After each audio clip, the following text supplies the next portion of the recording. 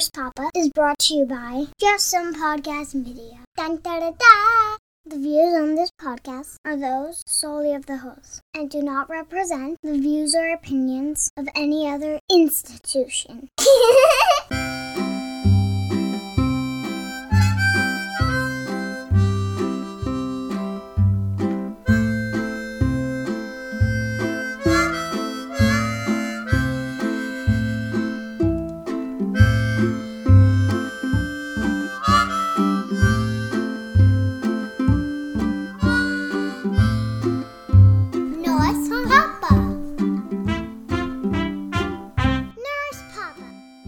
Welcome to Nurse Papa, a podcast from the heart and mind of a pediatric oncology nurse and father. In each episode, I take a deep dive into a story of parenthood, or I tackle a parenting question from one of my loyal listeners in a segment called Dear Nurse Papa. In either case, I hope to come out on the other side with a better understanding of what makes kids and their parents tick. Papa, have you always been my papa? Ever since you were born. Before that, I was just waiting. Waiting for me? Well, yeah, for you and your brother. That's cool, Papa. Papa, what is the podcast about this week? Thanks for asking. Well, it's actually about being a new papa. How sometimes your papa can be pretty crazy. Are you ready? I'm ready.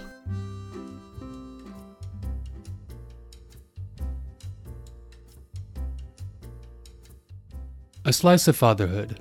A father hits rock bottom in front of many people. As I stared blankly at the sad slice of pizza smashed upon the cement floor of a crowded Costco, I gently pondered the phenomena of hitting parental rock bottom. More specifically, I wondered if I might have done just that. My newborn son was snoring soundly against my chest. He was oblivious to the curious stares of weekend shoppers, which penetrated the back of my neck all the way to my delicate psyche. Although I was keenly aware that I was the center act in Costco in that moment, I felt no embarrassment, only a detached numbness. How did I get here? I wondered. Where was here anyway? Before I had kids of my own, I foolishly considered myself somewhat of an expert in the hearts and minds of children, and one uniquely equipped to never lose my cool. As a pediatric nurse, I have taken care of thousands of kids and seen close up what makes many of them tick, and often, how to work around those things. I knew how to relate well to my patients and how to thoughtfully interact with their parents, but I had no true awareness of what a parent-child relationship looked and felt like. I possessed only a superficial understanding of that miracle of life, no sleeping, delirious toddler tantrum, seeing the world all over again through a child's eye relationship. I was oblivious to all the pains, joys, frustrations, and revelations that are routine to raising a child who is sick or well. And now, the chickens are coming home to roost. Being a parent is infinitely more difficult and complicated than caring for the children of others. If I chose to consider the realities of parenthood at all before I was a father, I probably assumed that it would be fun most of the time, and that I would be pretty damn good at it. While this is often the case, the reality of making it through the day with my kids usually takes precedence over all the fun I once anticipated. I sometimes find myself yelling at my two children, even though I don't always remember what I was upset about in the first place. Yelling at my kids is one of my favorite hobbies, second only to chasing after them with a cordless dustbuster aimed in their general direction, while belting out endless variations of Baby Shark, do do do do. When we had only one child, I had no inkling about how the addition of another would lead to an exponential factor of pleasure and pain. I wish I could say that more experienced parents than myself had failed to warn me just how difficult it would be. But they had, many times. All of them who I had asked, and many I had not, warned me all about it. I simply failed to believe them. Or if I did believe them in my heart, the notion somehow lost its way on the curvy path to my smug brain.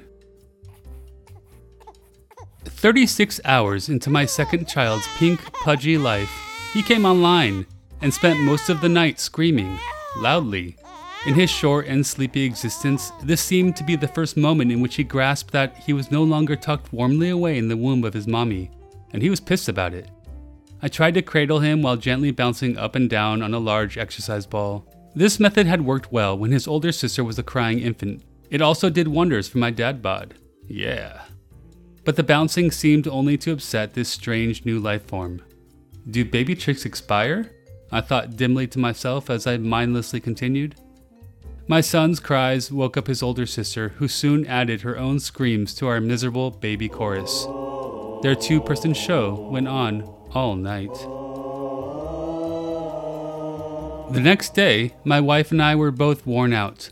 Left adrift in a murky parental storm, we deduced that only a misdirected and poorly executed plan, a weekend trip to Costco with a new baby and my mother-in-law in tow, would help.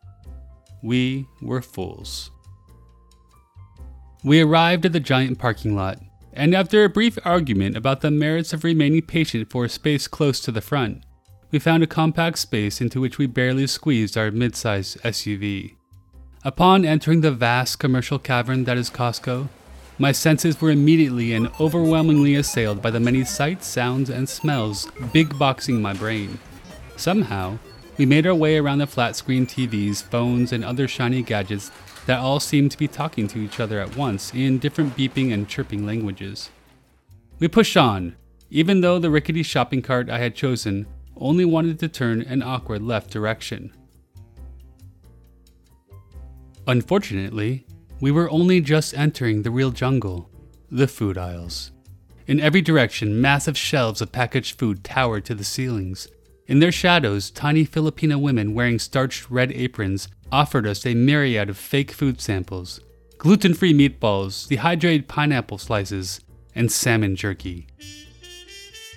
As I contemplated why some jerk had decided it was a good idea to jerk salmon, I was quickly losing the composure I had gathered after the previous night's noise rodeo.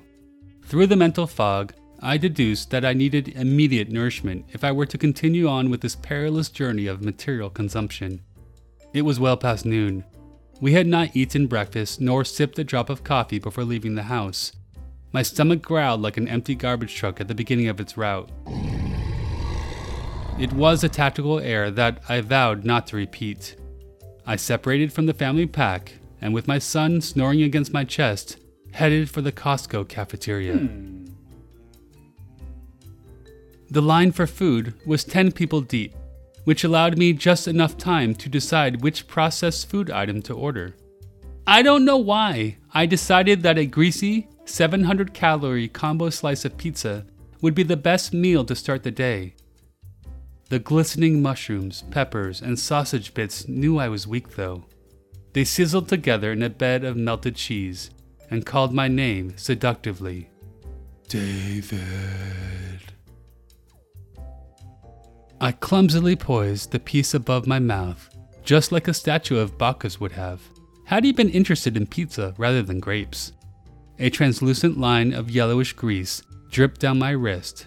In my haste to shove that entire slice of pizza into my mouth, while not dripping hot cheese upon the head of my sleeping newborn son, I fumbled and dropped the slice onto the dirty cement floor. It met the ground cheese-sized down with a disquieting plop. A clump of tomato sauce came to rest on my shoe, silently jeering at me. What followed was an adult tantrum that would be the envy of most aspiring Shakespearean actors. Did Hamlet enjoy bulk shopping? Oh, yeah. I'm not proud of it, but this is what occurred. I did not simply drop the pizza on the floor, clean it up like any normal adult should, purchase an equally greasy and bloat-provoking hot dog, and then move on with my life. No. After a moment of disbelief, I fell to my knees, picked up the slice, stared at it in anger, and then slammed it down on the floor again in what can best be described as a childish rage.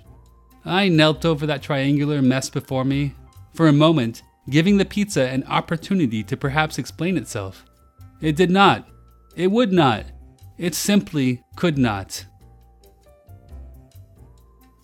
A curious ring of shoppers circled around me, watching. To their credit, there was not an unsympathetic face in the bunch. But despite their good intentions, they were clearly waiting to see if this sad man with a newborn smashed to his chest and his pizza smashed to the ground would do anything else ridiculous. This was definitely the most exciting thing going on at Costco at the moment. Far better than the free salmon jerky samples for sure. The bystanders must have been asking themselves, will he eat the pizza now? Will he smash it on the floor again? Does he need a hug? Should someone maybe call security? Does Costco even have security? That day in Costco, I acted just like a 2-year-old might when he simply does not get what he wants. Just like my daughter, actually. Her worst public explosion began at the beginning of a 6-hour flight, when she was only a 3-year-old. She was just old enough to have her own seat, but young enough to not want anything to do with it. As soon as we left the ground, she refused her seatbelt even in its loosest possible orientation. She then escaped from the confinement of her outfit and ripped off her diaper with a harrowing Klingon yell. Every attempt to cover or calm her was met with resistance. After close to an hour of jumping, screaming, wriggling, and growling in her birthday suit, she thinks every day is her birthday, she eventually tired herself out and retreated under the seat in front of her. I am pretty sure the airline attendants were well aware of her gross non-compliance with TSA safety rules, but they knew better than to intercede. "Don't wake the beast, please," I pleaded with my tired papa eyes, and they thankfully ignored the girl who was now snoring under the seat, a jet blue blanket wrapped around her tiny body. It has taken me a while to accept the supremely sucky moments of early parenthood as equal in worth to the absolutely amazing times I routinely experience with my kids. Each experience is important. Those hard moments when I'm pulling the hair from my head in frustration, and those glorious times in which I am bursting with so much love I feel like I might just explode, seem to come from the same place. Within this magical world live all the hopes, dreams, and unreasonable expectations that I hold for my kids as people, and for myself as a parent. It is during these times that I feel the most perfectly imperfect, and so humbly human, when I am both evolving and regressing at the same time. One of the reasons I felt so driven to have kids is that I was weary of always being the center of my own universe. I yearned to focus upon something other than my own needs and my own myopic insecurities. What I did not expect to learn is that the experience of raising kids actually sharpens my focus upon who I am and who I wish to be. It places my flaws under a microscope and allows me to view them in an entirely new, close-up way. The novel experience of parenthood has escalated my emotional growth process. My kids have become my unwitting teachers, and they don't hand out hall passes, even when I really need to pee. On the very next flight we took, my daughter behaved admirably, and we planned better too, iPads and snacks.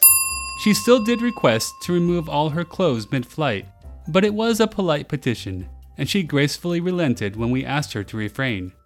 I don't know what about being at 30,000 feet in the air prompts my daughter's nudist desires, but it was notable that she listened to us this time, without much fuss. There was another child on that same flight who was not faring as well. He was a few years older than both our kids, but he was screaming at a loud volume for the entire last half of the flight. It sounded to me like some unseen surgeon must be slowly removing one of the boy's kidneys without anesthesia.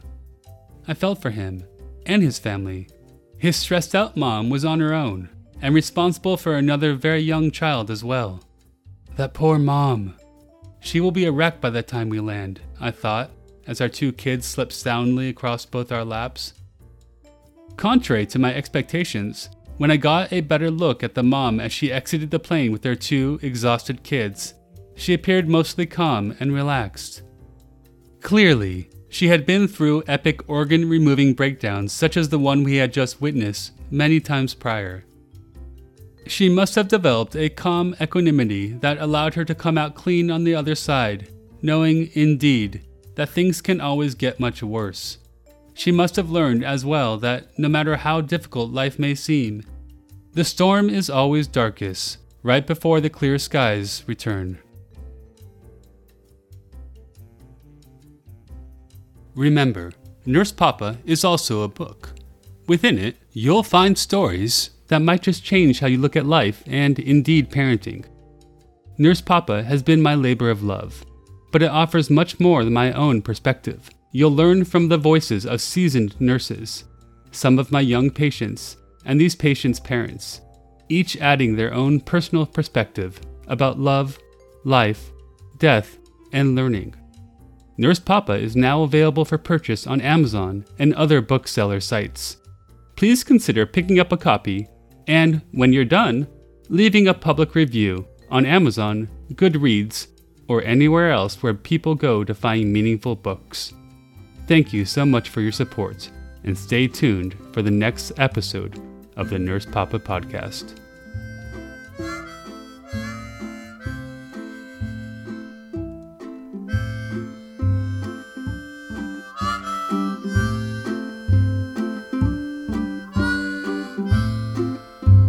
Nurse Papa.